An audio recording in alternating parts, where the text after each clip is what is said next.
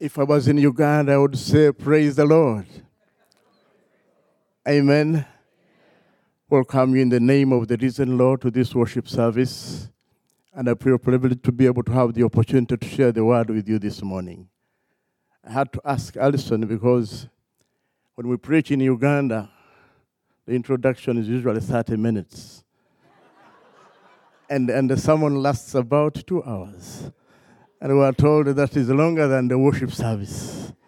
So I will try to adjust and fit within the 30 minutes. We want to thank you for your love towards us. We have been here since the 4th of this month, and we have visited your homes. We have eaten good things. We have found smiling voices. We want to appreciate your love. Thank you for loving us, and thank you for supporting us in Uganda. The last time you gave us the opportunity to visit our daughter Susan and her husband Michael, whom we love so much, and we thank you for doing that. And may God bless you abundantly. Last Sunday, we talked about our ministry that you've been supporting for more than 9 years. You have allowed us to do the things that we enjoy doing, the things that we believe that God has called us to do, which is to share the love of Jesus Christ. Your support has enabled us to do that. It has allowed us to be able to reach the girl child and enable the girl child to continue going to school and be able to realize their potential that has been given by God. Thank you for supporting us, and may God bless you. Last Sunday, we had a preaching from Pastor Patrick, and I was blessed to be part of that. And I was asked whether I could be able to continue with the same series or choose something else. And I felt blessed to be part of the teaching that was going on through the book of James. So today our teaching is going to come from James chapter 3, beginning from verse 1 to verse 12. Alison told you that we've been with Christine, my wife, since 1990. She has been cooking. She has been taking care of me. Christine, can you wave?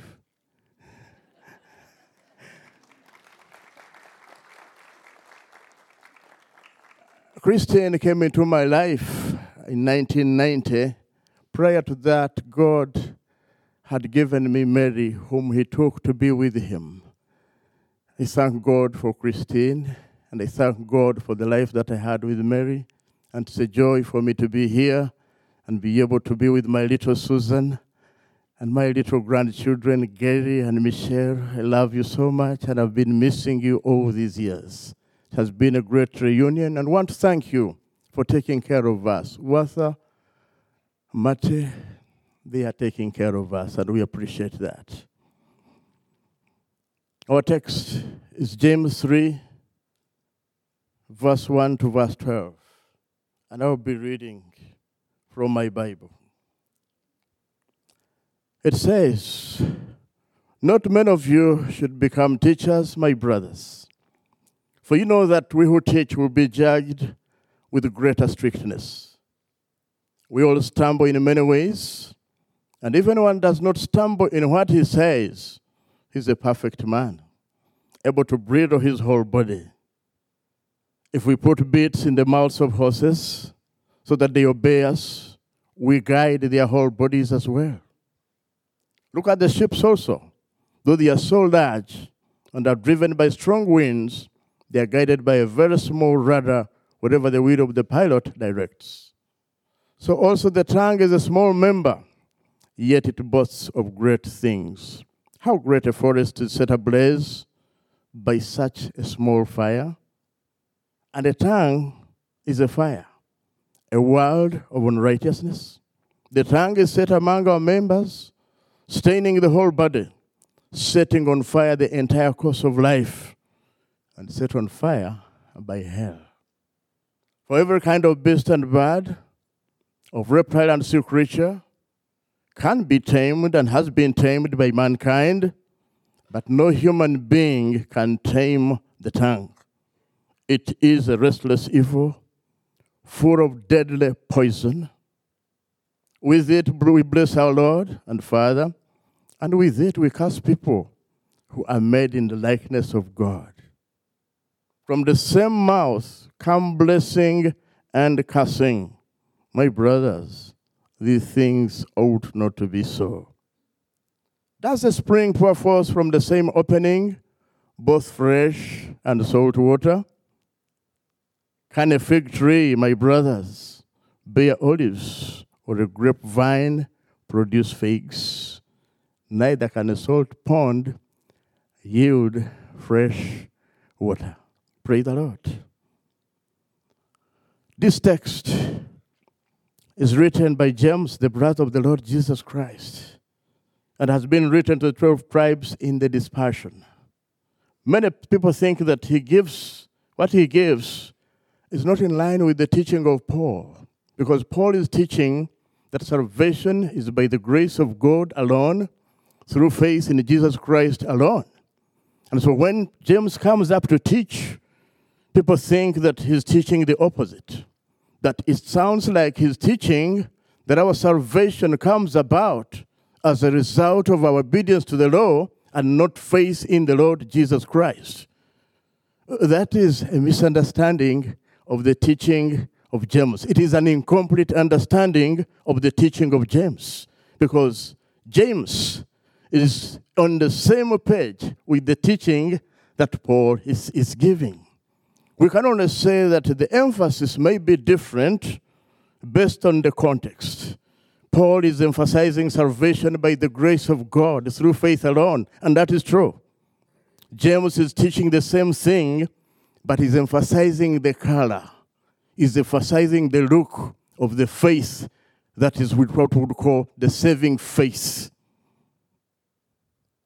And this text, as we look at it, is talking about what we would say genuine faith. He's looking at a person who professes faith in the Lord, but would like to see that faith supported by the conduct and actions of the one who is saying that he has faith in the Lord Jesus Christ. Three phases in the life of a Christian that we can look at. One, the phase when we come to the Lord Jesus Christ, when we believe in him, when we repent of our sins, when we get the conviction that we cannot do anything to save ourselves, and we come to the Lord Jesus Christ in faith. That is stage number one. And Paul says in Romans chapter 8, verse 1, therefore there is no condemnation for those who are in Christ Jesus. That is true. It is something that is finished. But there is phase 3, and the phase 3 is the phase where we are being ushered into the presence of God.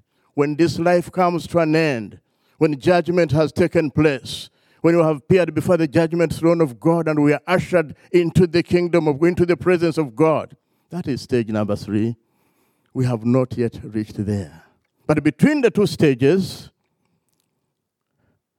this is the time that James is talking about. The interim period is what we are dealing with. The period in which we are standing today, in which we are not free from the presence of sin. I'm trying to get around the subject so that we can be able to understand it as we talk about the speech, what we say. In the preceding verses, just before we come to this part, what Pastor Patrick talked about, the very last verse he talked about, says that for as the body, apart from the spirit, is dead, so also faith, apart from works, is dead. He's talking about the characteristics of genuine faith in the Lord Jesus Christ, the things that we must look for in a true Christian, the things that accompany somebody who is professing faith in the Lord Jesus Christ. In other words, true salvation must be accompanied by a change in life of a believer that is testimony to the presence of God in our lives. It is not simply something we talk about.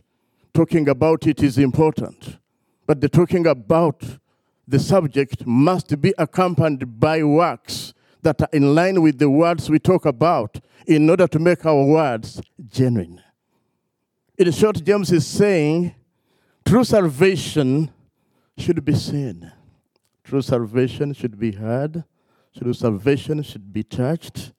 True salvation should be smelt in the Christian. When I went to business school, we had a professor who said, he was teaching us marketing, said some of the things we talk about marketing are things that cannot be seen.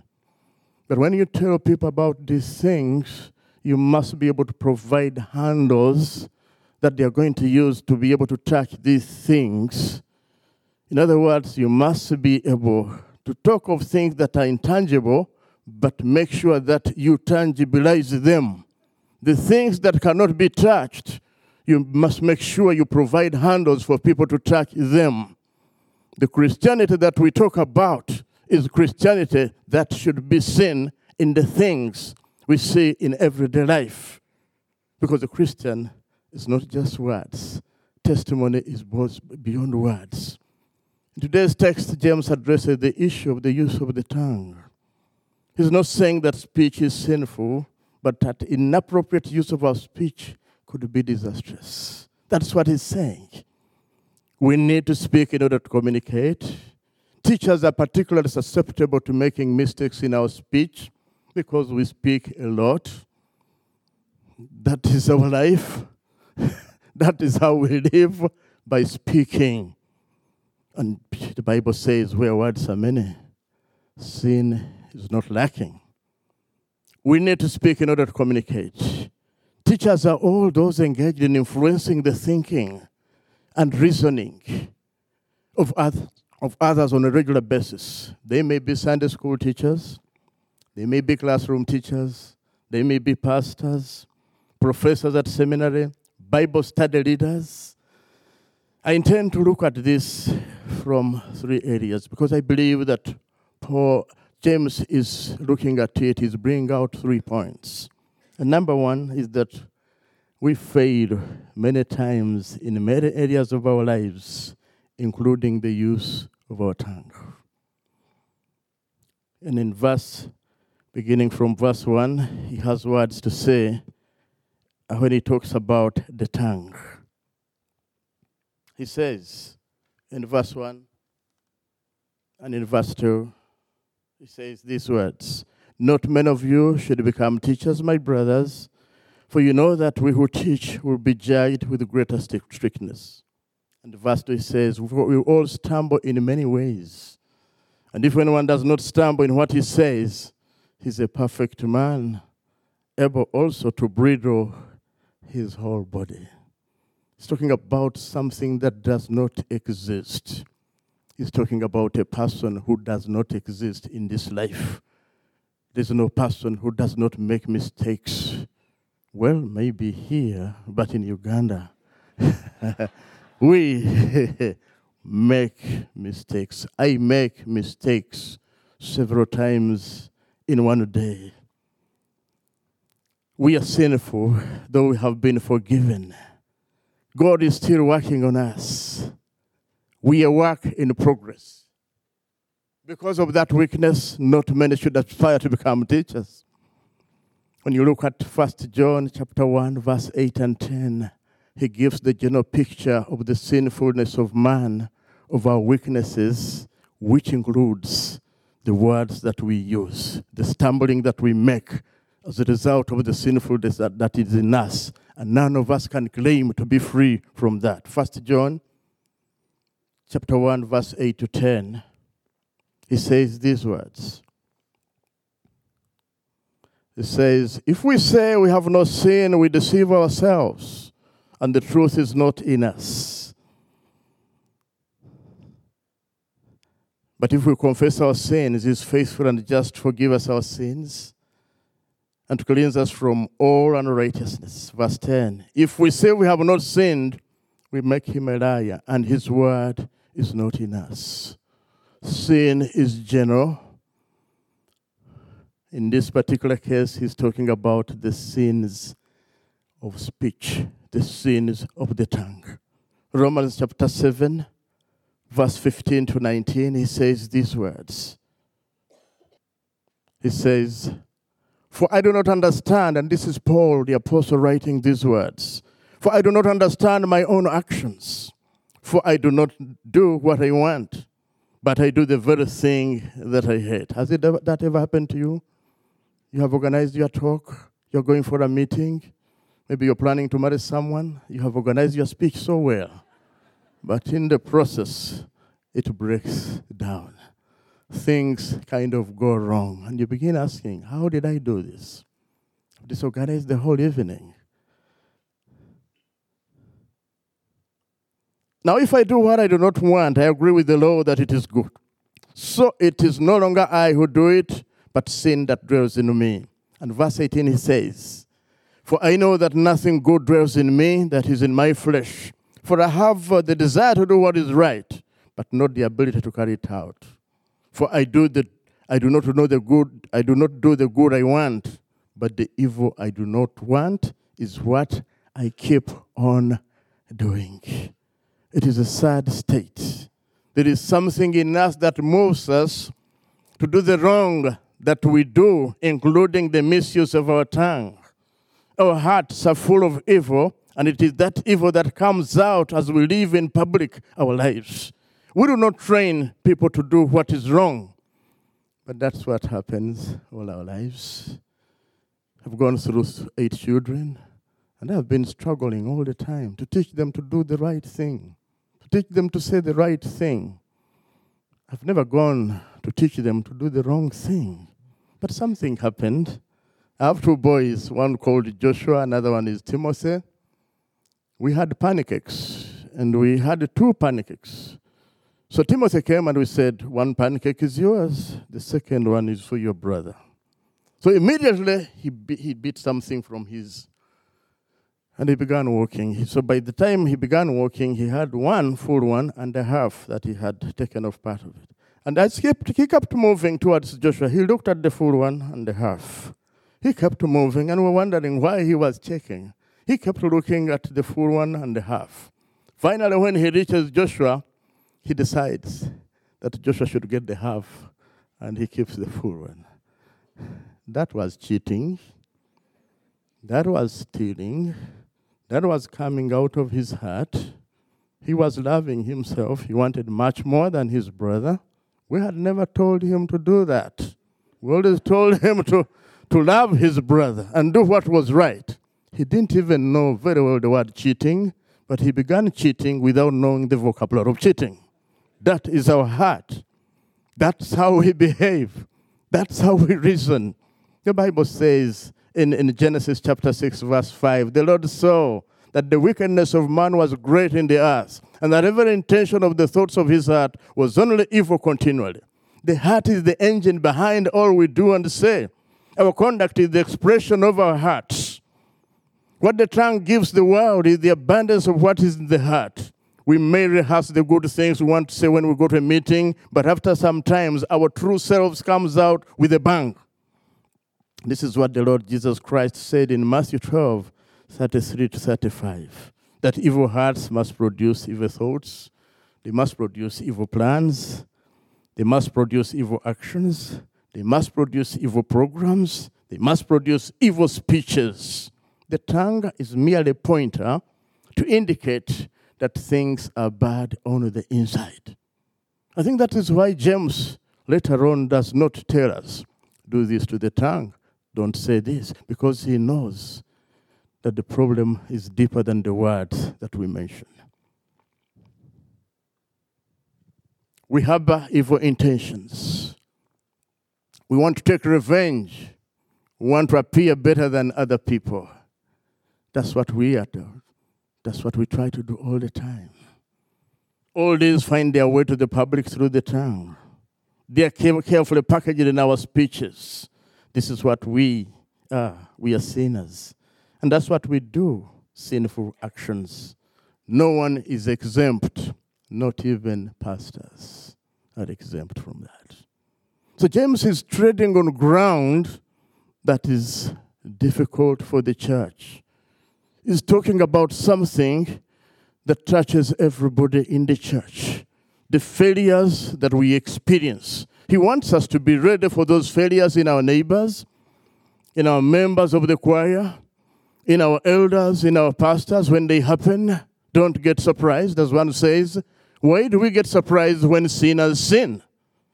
We get surprised many times. And we begin saying, well, he has sinned, that is true, but I think he was worse than me. We try to compare ourselves. He has gone very far. No, this is too far. It's not. That's what we are. It is sad, but that is the fact of life. James raises this issue so that we may be prepared to deal with ourselves.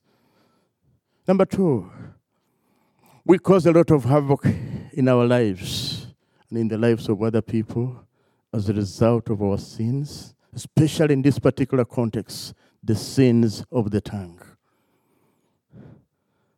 We destroy homes. We break up church communities. We break up families. We cause wars among nations. We cause hatred among friends by our sinful conduct, including the bad use of our tongue.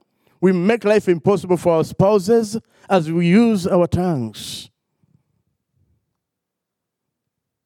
The use of our tongues in many areas has reduced some of our spouses to people that we are supposed to see and not hear. They're supposed to be seen, but they should not be heard. James says these words in chapter 3, verse 5 and 6. He says these words. So also the tongue is a small member, yet it boasts of great things. How great a forest set ablaze by such a small fire. And the tongue is a fire, a world of unrighteousness.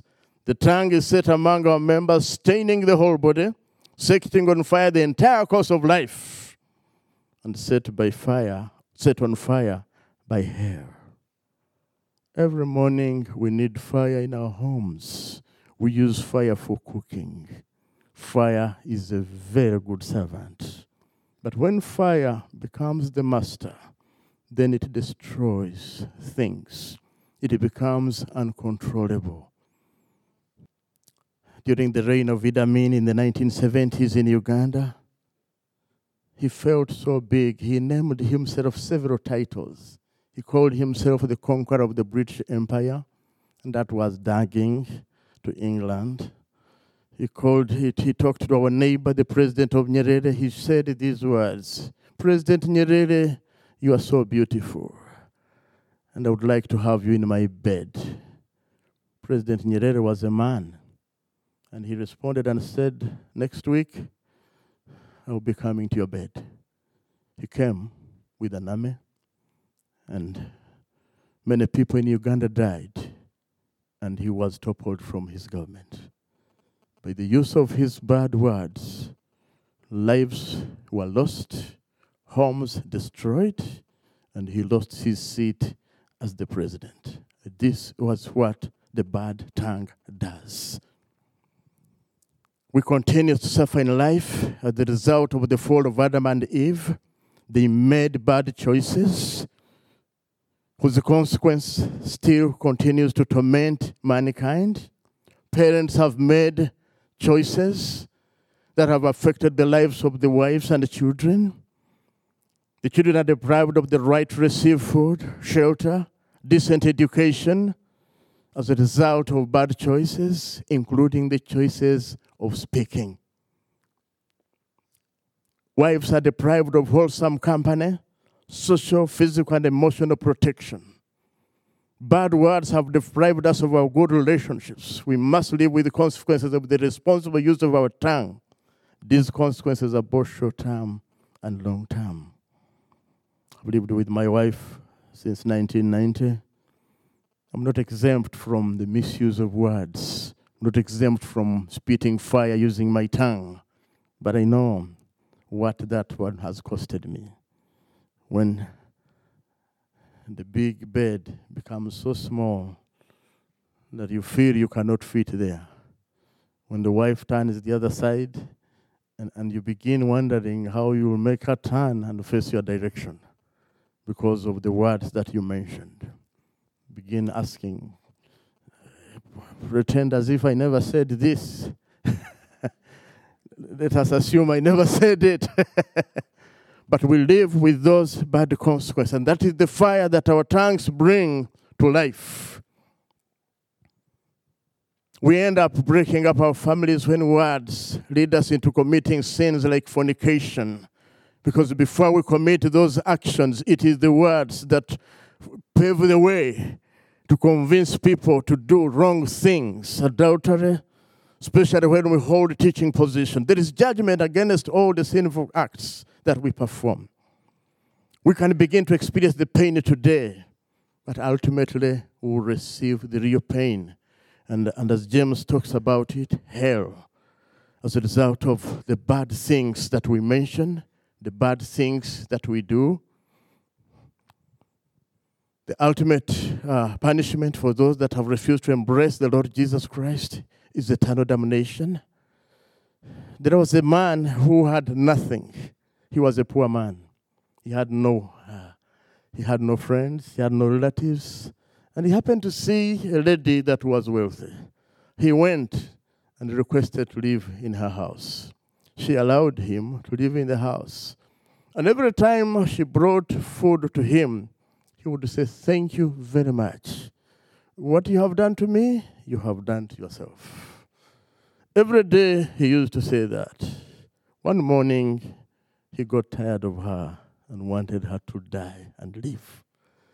He couldn't tell her to go, so he decided to give him poison. And so she prepared poison and put it in his cup and brought it to him. Said, "Your tea is here." She said, "Thank you, Mama. What you have done to me, you have done to yourself." He put the tea in his room and kept doing his work.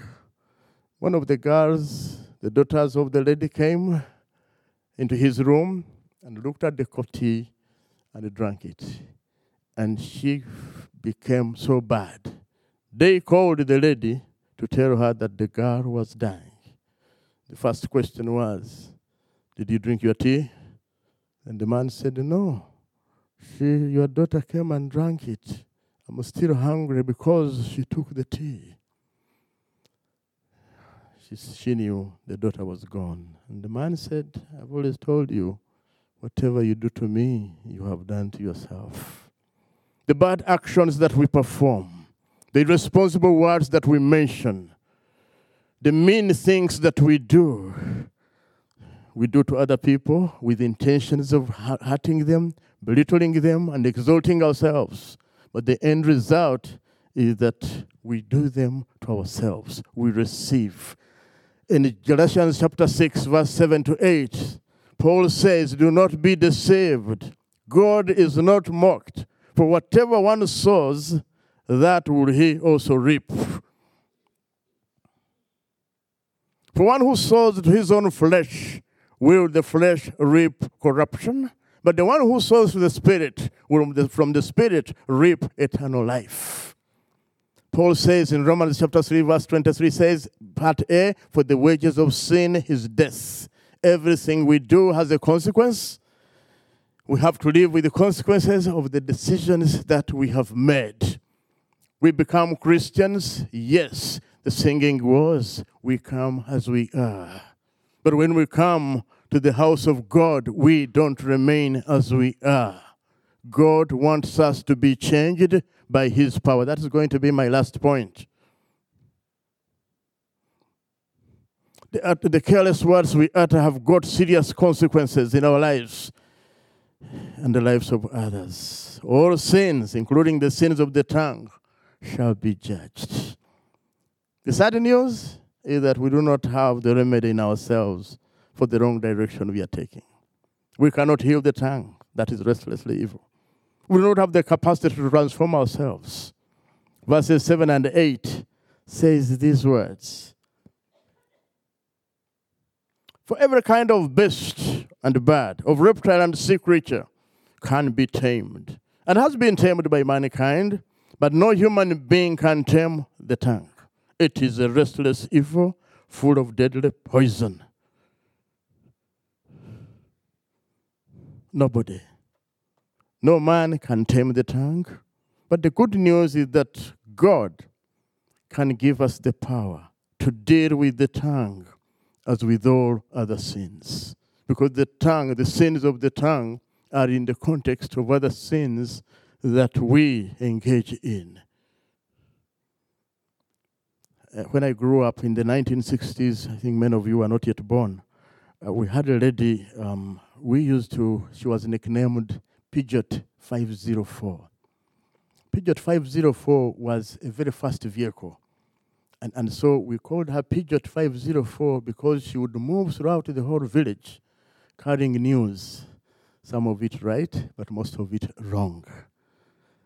So she was basically turning around the whole village, destroying relationships. Many homes broke up because of her. Many people tried to stop her, but it was impossible.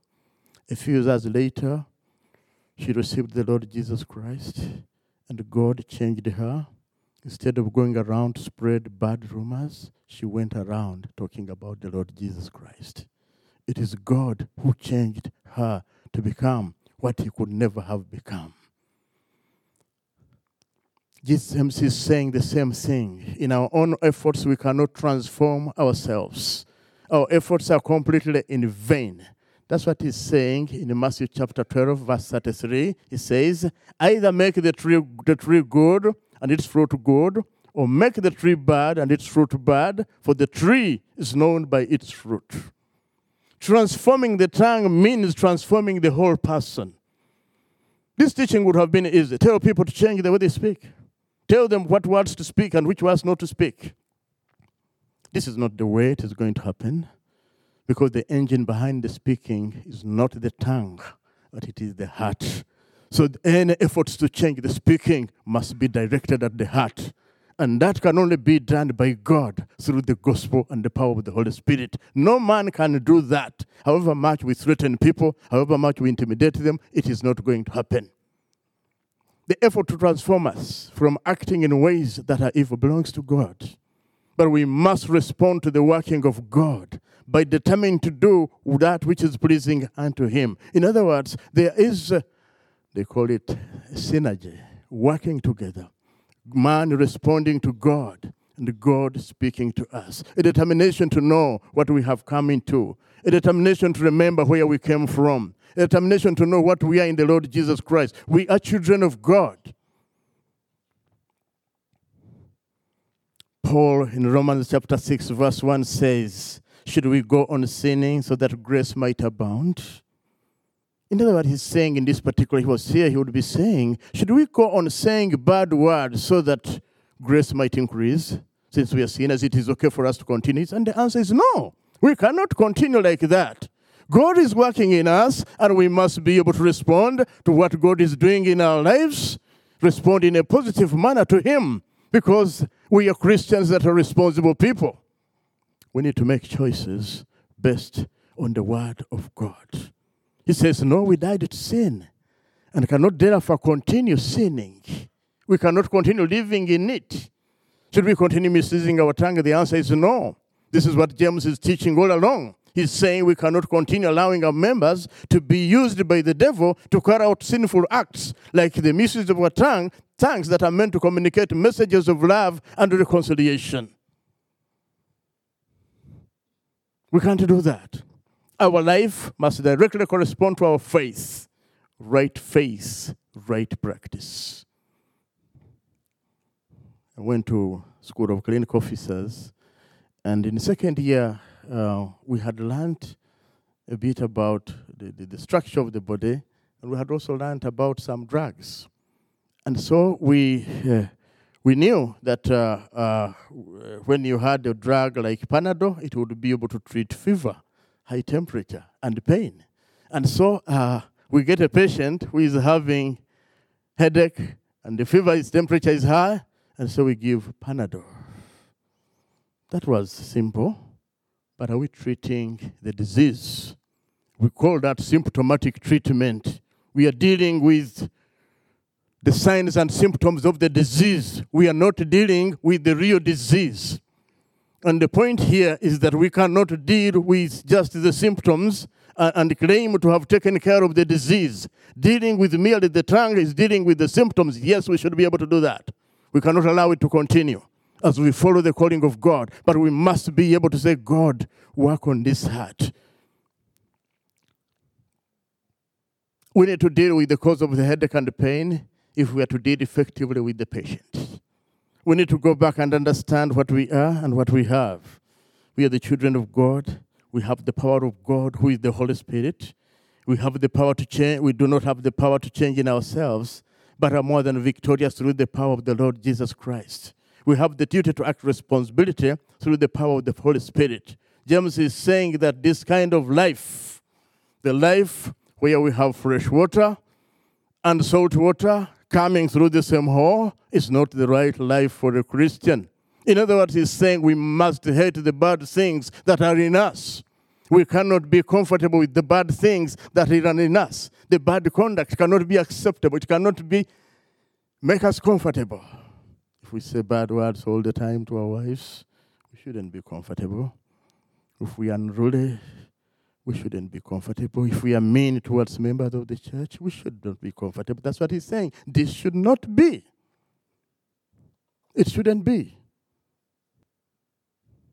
He says in verse 9, with it we bless our Lord and Father, and with it we curse people who are made in the likeness of God. From the same mouth come blessing and cursing. My brother, these things ought not to be so. Does a spring pour forth from the same opening both fresh and salt water?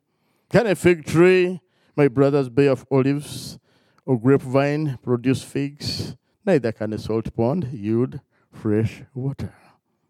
It cannot be. Things cannot continue like this. Yes, we must deal with the symptoms by addressing the cause, which is the heart. James does not directly provide the answer in this text. But the issue of dealing with sin is addressed in the greater text of the context of the Bible. We don't simply give up the idea of engaging in a teaching. Should we keep our lips closed? No, we have to speak. Because even when we don't speak, we communicate. By keeping quiet, we communicate. It was Jack Miller who said, keeping quiet to someone is the worst form of hatred, because you are killing the person. You are saying he does not exist. We must be able to speak. We must deal with the symptoms by addressing the cause, which is the heart. How do we handle this tongue? What about the havoc that has already been created? What about the spouse that is living under fear of what we might say next? We must deal with these issues. The only thing James is saying is that things are not good. Things are impossible without God. Things should not be that way. Answers are provided in the greater context, like Ephesians chapter 4, verse 29, Ephesians chapter 5, verse 4, Colossians chapter 3, verse 8. The sins of the tongue are like any other sins. Ephesians chapter 4, verse 29 says these words. It says, let no corrupting talk come out of your mouths, but only such as is good for building up, as fits the occasion, that it may give grace to those who hear. 5:4 says these words. Let no filthiness, no foolish talk, no crude joking, which are out of place, but instead let there be thanksgiving. Colossians 3:8. He says, but now you must put them all away, anger, wrath, malice, slander, and obscene talk from your mouth. He's talking about the sins of the tongue, that they are like any other sins. They must be called what they are. They must be hated. They must be repented of. They must be left behind in the power of the Holy Spirit. If there are people whom we have offended, we need to go to them and ask for forgiveness. We can't just leave things the way they are because they are not right. There must be a determination on our part to seek to please God in appreciation for the salvation He has freely given us. Doing works in obedience to God's law does not save us, but we are saved to obey God. Obedience, good works do not save us, but we are saved so that we can be able to obey our God and do good works to our God and fellow man, including the use of our tongue. That is why Paul elsewhere says that we make it our goal to please God.